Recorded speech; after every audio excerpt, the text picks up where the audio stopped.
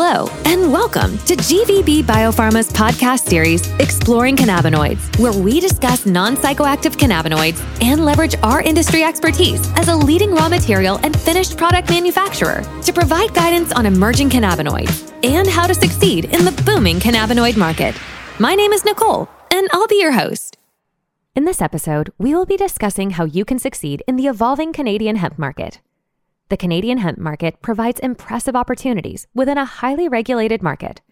Unlike the United States, Canada places strict regulations on its industrial hemp and CBD industry, and under the Cannabis Act, CBD is treated largely the same as THC, despite the fact that these cannabinoids have widely different properties. As a result, hemp entrepreneurs wishing to enter the Canadian hemp market must abide by government regulations and offer their products through a limited network of state-regulated dispensaries. The overall Canadian cannabis industry is expected to grow by 1 billion CAD this year and swell to 8 billion CAD by 2025. So extensive opportunities exist for entrepreneurs who seek to inject high-quality hemp products into this rapidly growing North American cannabis market. In June of 2018, the passage of the Cannabis Act made Canada the second country to legalize cannabis nationwide. While met with celebration among longtime cannabis users and newbies alike, Canada's burdensome bureaucratic apparatus has significantly dampened early enthusiasm and driven cannabis prices sky high due to imbalanced taxation structures. To remedy these concerns, the Canadian government amended its cannabis regulatory scheme with new policies collectively referred to as Cannabis 2.0. This updated regulatory structure admitted new product types into the Canadian cannabis market, such as vape pens and edibles, while instating measures to reduce prices and make the industry more consumer-centric. Instated in phases starting in January of 2020, Cannabis 2.0 emerged just in time to coincide with nationwide Canadian shelter-in-place orders put in place to combat COVID-19. Due to the economic impacts of COVID-19, Cannabis 2.0 has not delivered the sharp boost in industry growth that investors originally anticipated. A Brightfield Group Canadian market report revealed that despite the fact that Cannabis 2.0 regulations made beverages, vape cartridges, and edibles legal in Canada, new Canadian cannabis users are using flower and pre-rolls more than any other product type. According to this report, 71% of Canadian adults cite smoking as the main reason they don't want to try cannabis, but 43% of new cannabis users in Canada reported using flower products in Q2 2020, which is a 15% increase from Q1. More than 2 years into legalization, Canadians are simply becoming more acclimated to the idea of smoking cannabis. At the same time, a large number of Canadian cannabis producers and retailers have focused on producing low-budget products to counter the consumer-repelling side effects of the overly taxed domestic market. Since these budget-minded licensed producers, also known as LPs, started taking this path before the advent of Cannabis 2.0, the most inexpensive Canadian cannabis products are still flower and pre-rolls, with vape cartridges and other new product options commanding higher price points. Cannabis entrepreneurs in Vancouver, Toronto, Montreal, or elsewhere in Canada will therefore encounter unprecedented opportunities for success by offering low-priced cannabis products in novel categories that opened up due to Cannabis 2.0 regulations. Familiarity with cannabis's regulatory schemes combined with affordable, high-quality raw materials or white-label cannabinoid products will make it possible to profit from these emerging submarkets while competing brands struggle to keep up.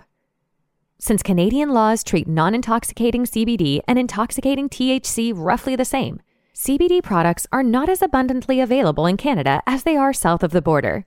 Regardless, Canadian cannabis consumers have displayed a remarkable proclivity for products containing CBD, and a significant percentage of consumers seem to prefer products that are CBD dominant or even CBD exclusive.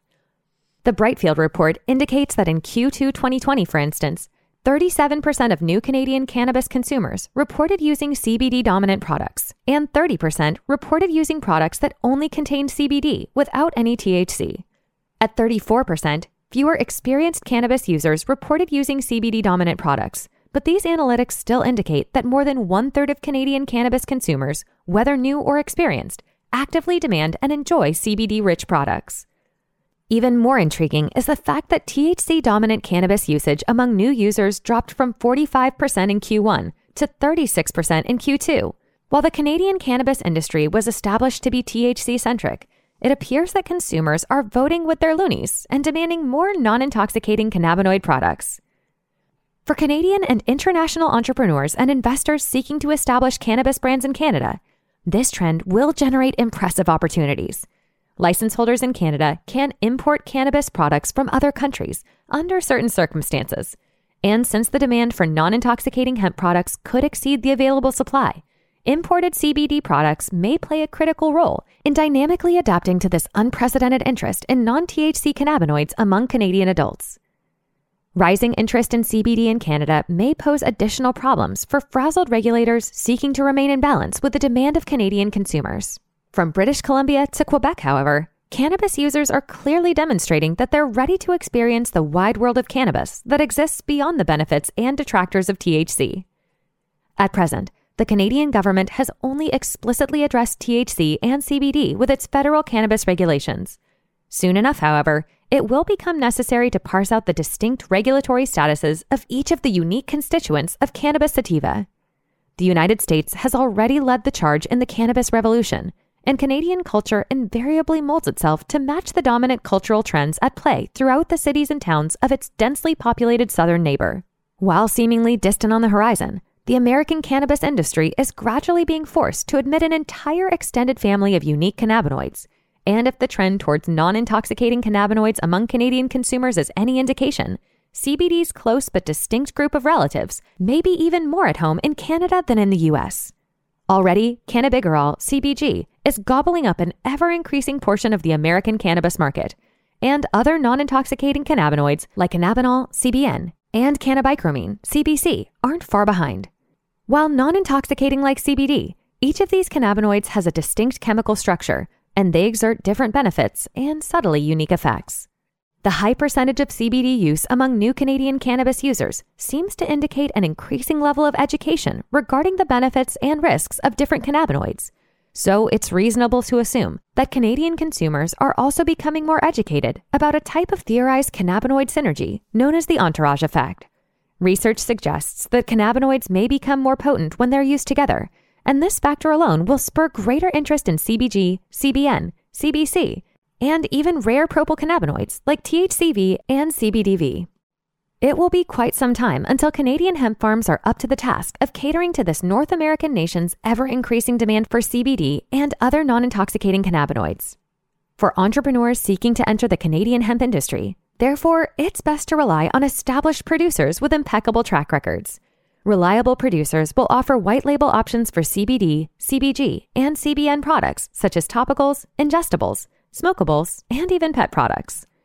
If your supplier's pre-made product categories don't align with your brand vision, make sure your producer will work with you to develop custom products. This will help your brand stand out on the shelves and give you the best chance to succeed in this ever-evolving space. That concludes this episode. If you have any questions about partnering with us to build your own cannabinoid brand or become your premium cannabinoid supplier, please reach out to us via our website, gvbbiopharma.com.